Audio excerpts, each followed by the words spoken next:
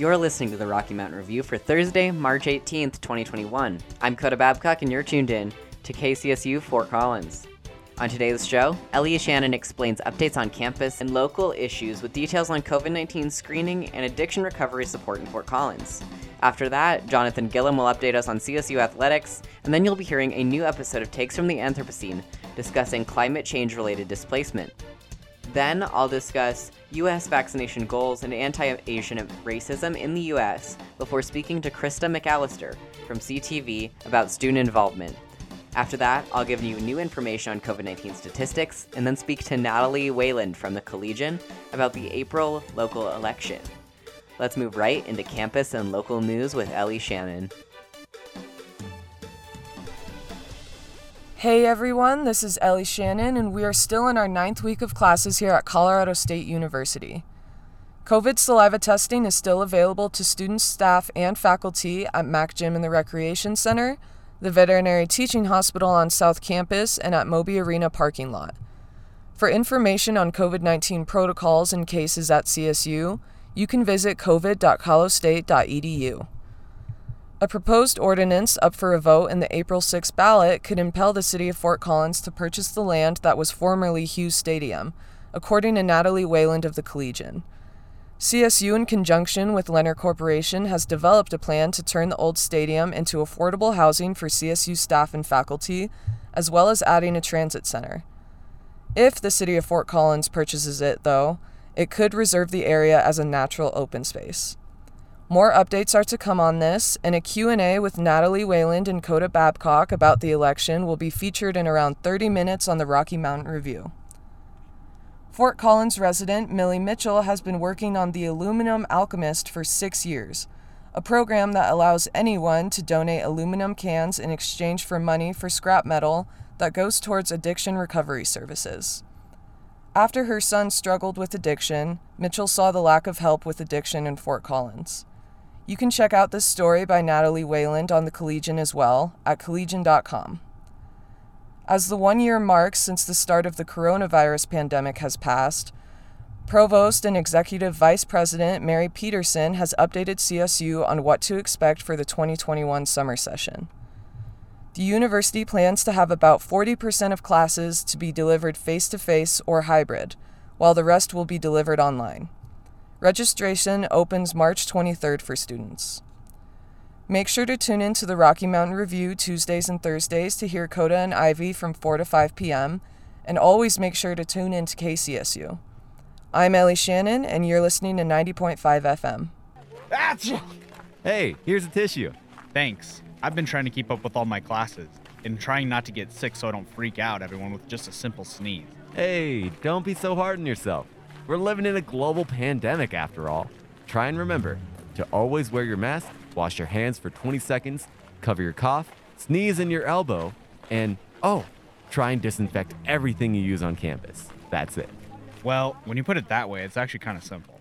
Yep, and remember, keep tuned to 90.5 KCSU for more tips on COVID and great shows with live DJs, music, and more. That's only on 90.5 KCSU Fort Collins.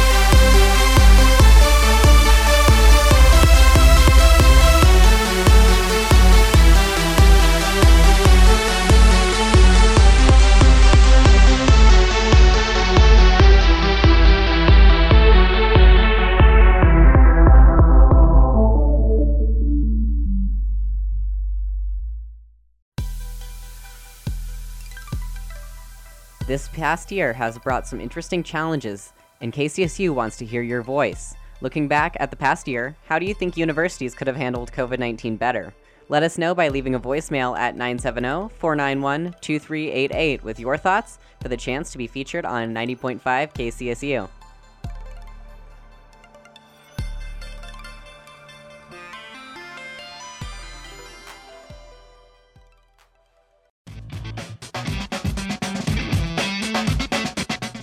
Hello and good afternoon, Rams fans and KCSU listeners. It's Jonathan Gillen for KCSU Sports, bringing with you your sporting news.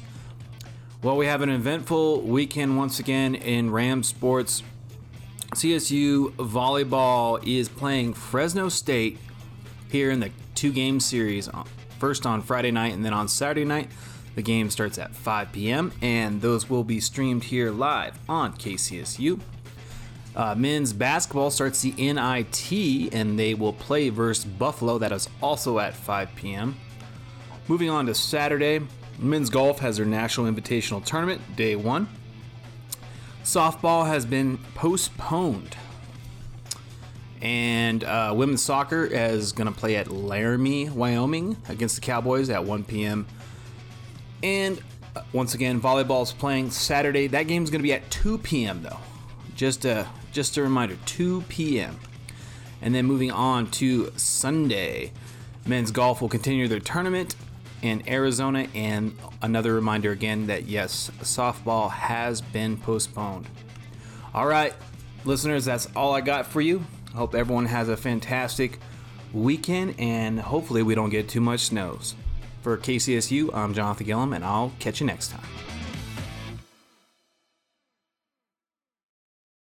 It is common knowledge to us that global warming and climate change are continuing to implement risks on our daily lives. As the ice caps melt, warmer temperatures continue to rise, and the sea level begins to rise, which displaces people influenced by these environmental issues. According to Columbia University, 40% of the world's population live less than a mile from the coast. And it's pretty scary to realize that so much of the world's population are at risk for displacement influenced by sea level rise, or if they aren't already.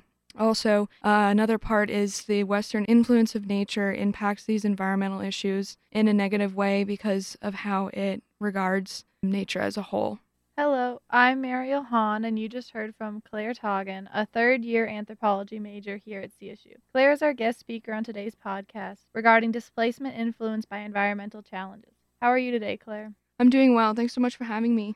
Absolutely. Let's jump into some questions right away if you don't mind. Regarding some takeaways from your introduction, why is Westernization not a healthy approach towards the environment? So, Westernization, influence of nature, only utilizes nature for its exchange value or extraction of resources. According to Lisi Kral, we have this uneducated perception about nature where we only regard it for its profit gain. For example, if you look at our agricultural system today, it's influenced by the use of pesticides and herbicides and degrades land and a loss of species as well, instead of appropriately responding to the environment for reasonable crop growth. And Lisi Kral also mentions some trends of the history of Judeo-Christianity. They believe that nature is a sinful place that must be tamed. Although this isn't really said word for word much today, the trends still lie within this Westernization influence of nature, as well as a class structure of who gets the privilege to explore nature. So upper class has the privilege to explore nature and so forth. Meanwhile, lower class doesn't get that opportunity to. And finally, a disregard of indigenous views of nature, but these should be more represented and understood today. And what threats do we face today regarding the environment? So going off of the indigenous relationship viewpoint, not acknowledging this as an appropriate measure for our relationships with nature can lead to a lot of issues. According to Kyle White, some of these issues include economic ruin, health impairments, political conflicts, a displacement, and cultural loss. Kyle White also mentions the negative influence of colonialism, industrialism, and capitalism. These are also influenced by Westernization view of nature and represent those themes as well. Going off of in my intro talking about global warming, there is the continuous rise of a 2 degrees Celsius of the global temperatures. So if we reach this point, which I hope we never do, this is almost a point of no return, basically, where we will see even worse patterns of climate change and global warming than we already do, as well as displacement for people in the coastal communities. And according to the Union of Concerned Scientists, this displacement will lead to loss of property value and increased poverty levels in the United States. More so on sea level rise, according to Yale, since 2006, glaciers were losing 22 to 40 billion tons of ice per year, and it's estimated by 2100 these sea levels could rise more than 2 or 6.5 feet, which, with the increase of carbon emissions, which will greatly displace so many people. What are some examples of displacement influenced by environmental challenges? So authors Marino and Lazarus, they look at their research example of Shishmaref, Alaska. This is an Inupiat community on the west coast of Alaska. It's a indigenous community where their economy is influenced by harvesting and fishing.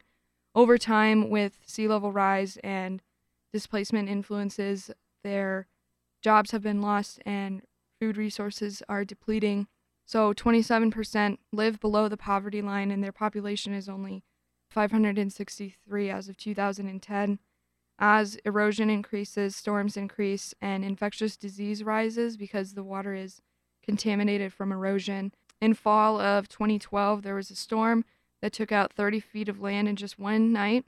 And finally, since 2002, their only solution that they have thought of is to move more inland from the coast as the sea levels rise, because there's a lack of support and funding and overall knowledge of these displacement challenges in these communities. Another example is demonstrated by authors Maldonado et al., and they look at their study of the Isle de Jean Charles in Terrebonne Parish, Louisiana. This coastal community is a fishing and hunting primarily for their economy, and there's similar trends as there are in Shishmaref of the loss of their food resources and job resources. Louisiana faces some of the highest rates of sea level rise in the world, and this community in particular was greatly challenged by the 2010 BP oil spill that created these health problems, took out their food, their ecosystems. These authors mention that if nothing's done by 2050, this isle could be gone forever.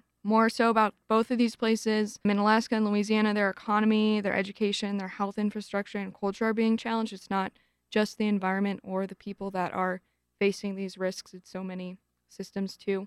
And more so about sea level rise, according to Marino and Lazarus, as the salt affects their water supply, which increases health issues and diseases, and ocean acidification increases surface temperatures as continues to come on the land, as well as destroying these ecosystems and coral colonies. Coral colonies are these natural barriers that protect the coast from storm surges, but because these are being wiped out, it's creating these more vulnerable areas to these coastal communities. So, how are bureaucratic organizations responding to displaced communities like the ones in Alaska and Louisiana? So, going kind of off of the example in Louisiana, there's a lot of environmental impacts from oil companies. But according to Maldonado et al., they emphasize that there's no change with oil companies because they bring profit to the economy. So why would you want to get rid of them if they bring so much money into the United States? These authors also continue to explain that these disaster relief programs,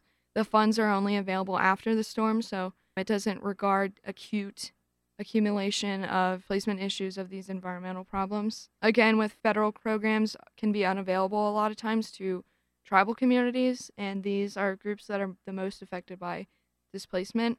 Finally, Dr. Brown wrote a book called Standing in the Need about her ethnographic research on a Black family that suffered during Hurricane Katrina in 2005, and some of the examples of the bureaucratic help after the storm was quite heartbreaking. For example, the Federal Emergency Management Agency, or FEMA, provided these temporary living spaces for families when they came back to Louisiana after the storm. We're only supposed to be in here temporarily as their homes were being rebuilt, but we're in here for 18 months or more, which didn't help with mental help, or larger families were separated too because they couldn't fit everybody in these tiny places.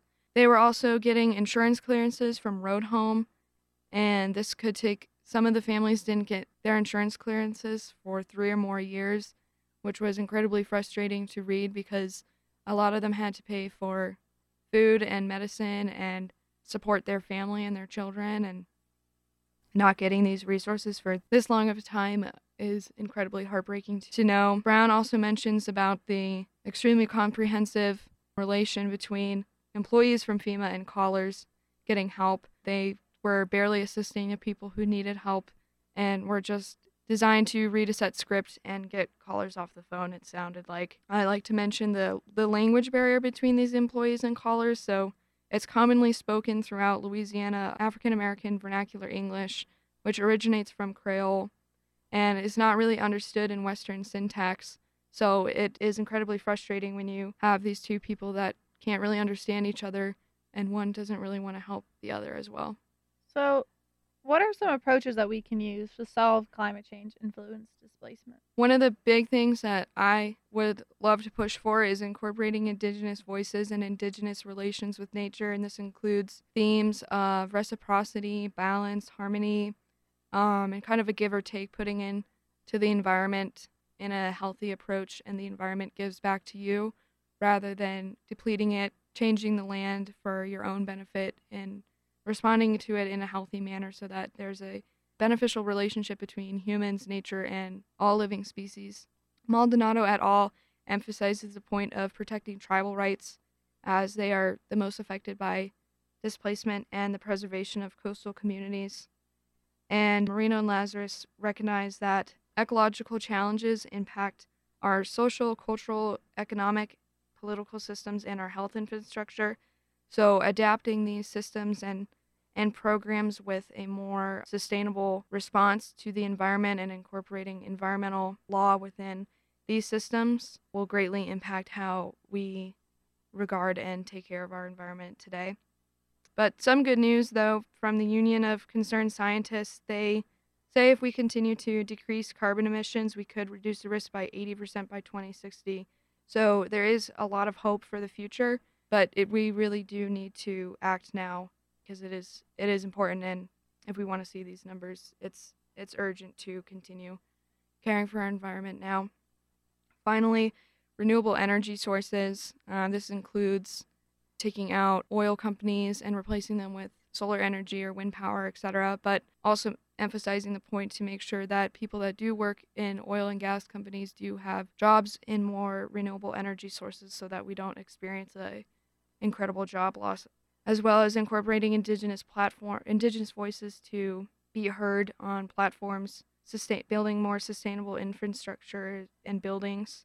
A lot of this is actually understood and mentioned in the Green New Deal that'll hopefully be pushed when Biden takes office this January. So hopefully we can see some great changes to that.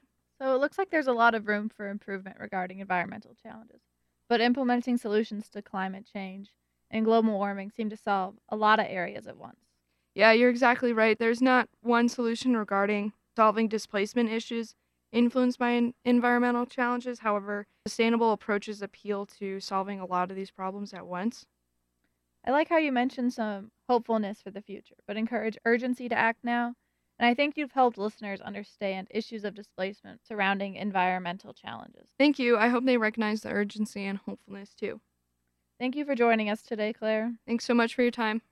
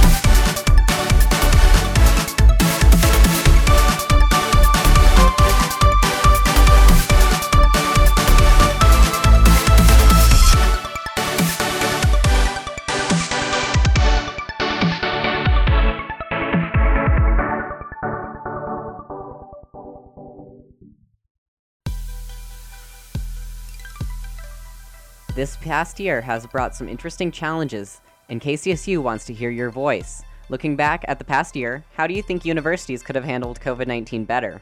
Let us know by leaving a voicemail at 970-491-2388 with your thoughts for the chance to be featured on 90.5 KCSU.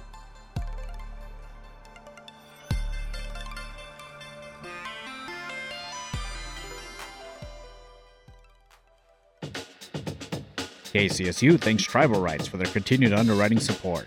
Tribal Rights is located on College Avenue in Old Town Fort Collins and is a full custom tattoo, body piercing, and jewelry studio. Learn more at tribalrightstattoo.com. And we are back on the Rocky Mountain Review. You just heard an episode of Takes from the Anthropocene discussing displacement caused by climate change. You can check out more podcast episodes by visiting kcsufm.com or searching Takes from the Anthropocene on Spotify. I'm Coda Babcock, and you're listening to National News Highlights for Thursday on the Rocky Mountain Review. The U.S. Department of Housing and Urban Development recorded more than 580,000 homeless individuals in 2020. According to Pam Fessler at National Public Radio, this shows a 2% increase from 2019. Growth in homelessness rates in the U.S. were devastating, even prior to the pandemic. HUD Secretary Marcia Fudge said of the report that the nation has a, quote, moral responsibility to end homelessness. The report also showed that veteran and family homelessness became worse for the first time in years. Over 160,000 children were homeless while the count occurred, with approximately 11,000 living outdoors rather than in shelters or similar housing situations. Black Americans experienced a disproportionate rate of homelessness, making up about 39% of all homeless individuals, but just 13% of the U.S. population. These numbers also showed an increase in homelessness even prior to the pandemic.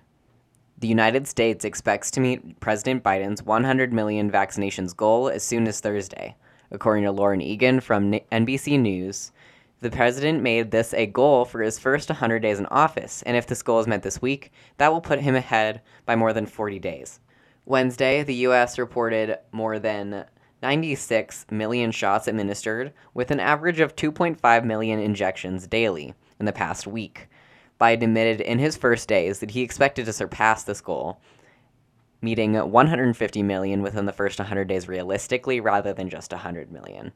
At the time of his goal, no vaccine had been cleared, and production capacity was also unclear. Following multiple shootings at Atlanta massage parlors, Asian Americans organize against racism. According to Terry Tang, the attacks are believed to be racially motivated and target Asian American women. Across social media, Asian Americans and Pacific Islanders expressed their emotions following a year of increased violence and discrimination. Aisha Yaqub Mahmood said of this, quote, I think the reason why people are feeling so hopeless is because Asian Americans have been ringing the bell on this issue for so long. We've been raising the red flag, end quote. Mahmood acts as the executive director of the Asian American Advocacy Fund, based in Atlanta with the focus of political and social advocacy for Georgia's Asian American community. And according to Kate Brumbach at the Associated Press, 8 people died in these shootings, while the suspect claims that these were not racially motivated. 6 of the 8 victims were women of Asian descent. That's all for National News Highlights. Next up, we're going to be hearing from Krista McAllister about involvement with CTV. Then I'll discuss new updates with COVID-19 statistics. As we prepare for fall registration, KCSU wants to support students in knowing what involvement opportunities are out there. We've talked to folks from the Collegian, as well as a faculty mentor from the CSU German Club, and today I'm joined by Krista McAllister to talk about CSU's other student-run broadcast news option, CTV. Before we get started, would you mind just telling us your pronouns and your role at CTV? Of course. My pronouns are she, her, and hers, and I'm the entertainment director of CTV. All right, and then to start off with, what's your personal favorite thing about working with CTV? I've been thinking about this a lot, and honestly, it was so hard to narrow down just because I have so many favorites. But my top favorite is honestly just the people. I know it's going to sound super cliche, but it is really just a very tight-knit family at CTV. I have never been a part of a group of people that are so passionate and hardworking and just consistent. The amount of work that people put into making good shows is honestly incredible, and I feel so honored and proud to call that my second home. For sure. And do you think that there are any misconceptions about working for a TV station or in student media in general? Definitely. I think that ironically, the media kind of portrays reporters in not the best light sometimes. I think that reporters and those in the TV business can either be shown as people that are not the most kind, or that the job is really easy. I think it's one of those two ends of the spectrum. But really, it is just something that we all work really hard for. But I think because we all have that same passion, that same work ethic, we are a really tight knit group. But that doesn't mean that we're not unwelcoming to people. We always love getting new faces, getting to work with new people, and I think that there is kind of some negative stigmas, especially around reporters in general. But if you see us out on campus looking for student voices, it's because we care. It's because we want to hear student opinions and to show off the people that we have at CSU. We're in the business of telling stories. So that's all that we're doing. We're out to find those stories. For sure. And what do you think are some of the greatest benefits from working at CTV? Definitely. I think obviously if you want to go into more of the media realm, into TV, we do provide a really solid learning opportunity. You don't have to have any experience coming in, but we will get you trained. We will get you the resources that you need. Beyond that, networking is a really big thing, even if it's just something that you're kind of doing for fun, if it's just a hobby. Like, not everyone who works for us is planning on going into news reporting or the TV business long term. But it is great to get your foot in the door if that is something you're looking for. If not, it's just a great place to meet people and to learn those communication skills, because communication is what we do. So just learning how to be creative, to work with other people, those are all skills that will continue to help and benefit anyone in their life. So it's just something that I think we provide a really solid opportunity for. And then CTV has both volunteers and paid positions, but for anyone interested in volunteering, how can they reach out to get more information? Definitely. That's how I got my start. I volunteered. I think that the best thing to do is you can send an email expressing your interest to ctv@collegian.com. Just be like, hey, I would like to volunteer, and then we can get you fit in. We're always looking for volunteers, and that can range in things from working cameras, working in the studio, all the way up to filling in as an anchor. So there are lots of volunteer opportunities. It's a great way to get your foot in the door. So you can just send an email expressing that interest to ctv@collegian.com. All right, and then student media has recently started its hiring season, as a lot of us working at KCSU, Collegian, and CTV all know. How can interested people apply? And do you have to already be volunteering to apply for those positions? Of course. So one, you do not have to already have that experience, or you don't have to be volunteering. And we would honestly love to have you, love to meet you. And the best way to get involved is you can either send an email expressing your interest, as I had said before, to that same email, ctv@collegian.com. Also, if you go to the Rocky Mountain Student Media website, then there is a Work For Us tab. If it's throughout the year, you can always fill out that form, and then you can get involved in the different areas of student media, tell us why you want to work for us. And then obviously, if you are already a part of student media, we do use Slack as our main communication platform. And so we will be publishing our job applications in the whole RMSMC chat. So you can just apply from there. I think for the most part, the best way to kind of get involved is just sending an email to ctv@collegian, and we will get you hooked up. It's a pretty straightforward process.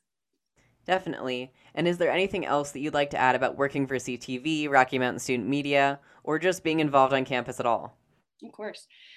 I honestly, one of my roommates, she likes to say that every other conversation we have is about CTV. And I think that's just because I have such a passion for it. And that is reflected through everyone that you'll see working at CTV, whether it's volunteering a one-time thing, or if people have been there for their whole year of college, you'll see that. And I honestly don't know what my college experience would be like if it weren't for CTV, but I know that it wouldn't be near as good. All right, thank you. Again, that was Krista McAllister from CTV. If you want to get in touch with her, you can reach out at ctv@collegian.com. And now we're going to take a quick break, but when we're back, we're going to have the weather report. So stay tuned for that.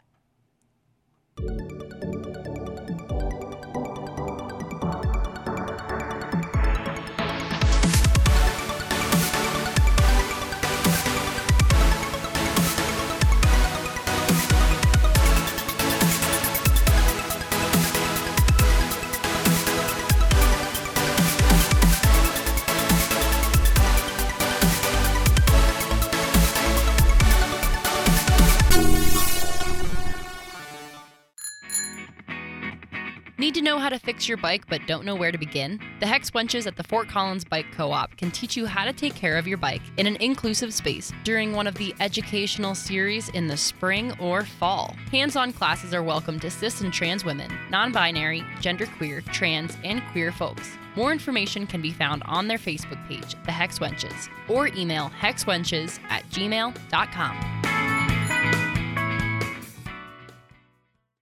And we are back on the Rocky Mountain Review. You just heard from Krista McAllister from CTV. Now for COVID-19 updates for Thursday. Vaccination rollouts in Colorado are now supporting student-facing faculty and some student employees in getting vaccinated. Colorado State University's cumulative case total since May 2020 is over 2,600. Students attending in-person courses are expected to be screened for COVID-19 on a weekly basis, and signups as well as other resources are available at covid.colostate.edu. Larimer County reports over 21,000 cases, 230 deaths, and 377 outbreaks in the county. Larimer meets criteria for a medium risk score, but is nearing the high risk category. Over 131,000 vaccinations have been performed in the county, and on the state's most recent dial framework, Larimer ranks as a level yellow concern. 48 new positive cases have been reported in the past 24 hours, and 11 out of the past 14 days have seen at least 15 new cases each day. 22 COVID patients received treatment in area hospitals, and overall hospital utilization is at 65%, while intensive care unit utilization reached 72% Tuesday. Larimer County reports a 14-day case rate of 213 per 100,000 residents, which is considered high. The state of Colorado reports over 445,000 cases and over 6,100 deaths due to COVID-19. Over 4,000 outbreaks have been reported statewide, and over 2.6 million Coloradans have received testing. Colorado launched a robust Spanish-language COVID-19 site Tuesday, which can be visited at covid19.colorado.gov/español. The United States reports over 29.6 million cases of COVID-19, with an increase of around 60,000 Wednesday, along with over 537,000 deaths, with an increase of over 1,000 on Wednesday. Cases dropped by 15% in the past 2 weeks, while deaths dropped by 32% in the same period. The only way for those not yet eligible for the COVID-19 vaccine to protect themselves and others from virus transmission and complications is by washing your hands for 20 seconds regularly, using hand sanitizer, wearing a face mask or cloth face covering, avoiding touching your face, cleaning surfaces regularly, and staying at home when possible. Information for this segment was gathered from the CSU COVID site, Larimer County, the Colorado Department of Public Health and Environment, the New York Times, and the Centers for Disease Control. For information on vaccine eligibility, go to covid19.colorado.gov. I'm Coda Babcock, and you're listening to the Rocky Mountain Review on 90.5 KCSU Fort Collins. If you missed any part of our show so far, check us out on Spotify or online at kcsufm.com. We'll be right back with the weather. Today I'm joined by Natalie Whalen to talk about her story for the Collegian, which, before we start, you can check out at collegian.com. So just to get started, Natalie, do you mind introducing yourself with your name and pronouns? So my name is Natalie Weiland. My pronouns are she, her, hers, and I've been writing for the Collegian since September this year. All right, thank you. And then before we get into these amendments, would you mind giving listeners some details on the upcoming election and explaining why it's important to vote in this one, even though it's not a general election? Yeah, so this election is going to take place on April 6th, 2021. There are a couple different things that are going to be decided with this one. One of the big ones is going to be we're electing a new mayor. All of the candidates for that can be found on the Fort Collins elections website. which is pretty easy to find. You just have to Google Fort Collins elections. It'll come up with all of the candidates. Aside from electing a new mayor, districts 1, 3, and 5 are electing new representatives to city council. And District 4 is electing a new representative to fill a vacancy that was left by a resignation by someone who left to be, I believe, Larimer County Commissioner. And then there's also a whole host of general ballot issues that are being voted on. There are a couple amendments to the city charter happening. One of the bigger issues that gets a lot of attention is what's going to happen to the Hughes Stadium property. That one's kind of being hotly contested right now. That's also on the ballot. And just in general, it's really important to vote in this election because while it is a smaller election, representation in city council is important. These people are the ones who, provide a voice for their districts. They're the ones making change happen at the local level, and the importance of city government really cannot be discounted. So it's really important, even at the local level in these smaller elections, to take the time to vote and make your voice heard, just like you would in a presidential election. All right, thank you. And then Amendment 1 focuses on a process for making someone the mayor pro tem, correct? Yes. All right. Could you explain the role of mayor pro tem and why changing this process matters? Yeah, so a mayor pro tem is kind of a honed-in version of the larger role of pro tem, which in government just means it's an elected official who holds the position of, they're basically the substitute teacher of a government position is, I think, the best way to describe it. So as far as mayor pro tem goes, this is a person who the city council chooses to fill the position of mayor, act as mayor in the event that the actual elected mayor is unable to fulfill their duties. So, if they get sick, if they resign, if just something happens, they have a backup to fill this position and make sure things are still getting done. This position exists at the federal level as well. We have a president pro tempore of the Senate. So yeah, these positions are really crucial just to make sure that the government keeps operating in the event that someone is unable to do their job. All right, and then moving on a little bit, what does a yes vote mean for Amendment 1? So as far as Amendment 1 goes, this one is an amendment to the city charter. So that means with regards to mayor pro tem, it's going to kind of change the way that this position is filled to kind of go around some of the obstacles that city council has found with it in the past. For example, the current system sometimes causes the election to happen before new council members are sworn into office. So this now changes it to where the election for this position would happen after the recount period for these elections so that those new city council members can vote on who's going to be mayor pro tem. And yeah, so pretty much it's just meant to kind of reform and streamline the process a little bit to make sure that this position is being filled efficiently and fairly and quickly. All right, and then switching gears into Amendment 2. Amendment 2 focuses on campaign finances, and could you explain a bit more in depth about what it is and why some people are for or against it? Yeah, so this amendment to the city charter has to do with campaign finance and just making sure that our own campaign finance laws in Fort Collins kind of reflect what's going on as far as the changing laws at the federal and state level. So campaign finance actually pops up quite often in the Supreme Court. One of the more famous cases is Citizens United versus the Federal Election Commission. That one happened in 2010, and it just had to do with, kind of capping and allowing certain contributions to campaigns by corporations and individuals and things like that. So the whole goal of this second charter amendment is to make sure that this city council has more flexibility and ability to adapt to these changing definitions of campaign finance at the federal level. Namely, it removes the previous prohibitions that they had on city employees and certain other groups making campaign contributions. And it just is meant to make sure that our definition of campaign finances as political speech at the city level reflects the way it's defined at the state and federal level. As far as support or opposition for it, I really have not seen a lot as far as position for it, just because mainly as part of writing about these amendments for the Collegian, I spoke to Nick Armstrong, who is running for city council, and he told me pretty much just, these amendments, both of them together, are meant to just increase transparency and efficiency within the government.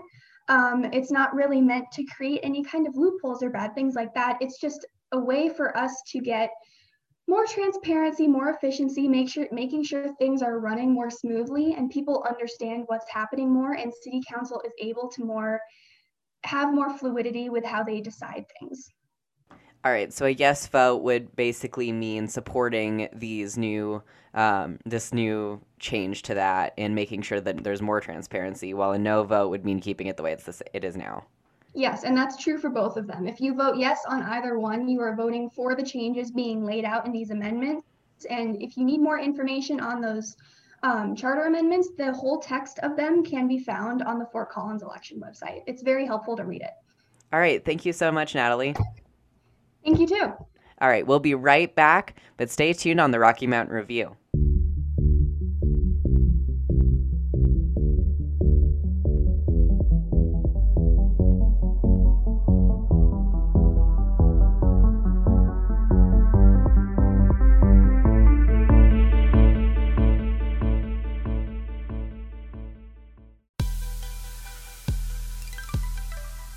This past year has brought some interesting challenges, and KCSU wants to hear your voice. Looking back at the past year, how do you think universities could have handled COVID-19 better? Let us know by leaving a voicemail at 970-491-2388 with your thoughts for the chance to be featured on 90.5 KCSU.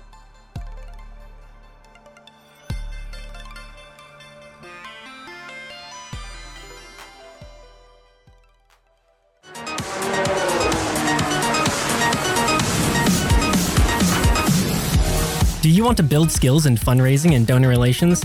Get involved with the development department at KCSU.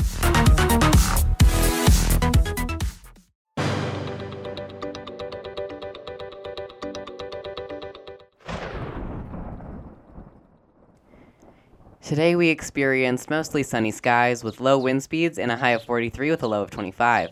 As we move into the weekend, temperatures will be moving into the 50s with some extra sun starting Friday, where Fort Collins will see a high of 50 with a low of 31, sunny skies and low winds. Saturday, some clouds will roll in, but temperatures will keep warming up to 58 degrees for the high and 34 for the low. About the same wind speeds and a 10% chance of rain. Sunday, clouds will continue to roll in with rain and snow showers throughout the day, with a high of 44 and a low of 27, winds starting to speed up. Monday will be almost identical along with Tuesday, and for Wednesday, you'll have to check out the Rocky Mountain Review next Tuesday from 4 to 5 p.m. on 90.5 KCSU Fort Collins. Can't make it to our live broadcast? That's all right. We post all episodes online at kcsufm.com/news and on Spotify, which you can find by searching KCSU News. Information for this segment comes from the Weather Channel.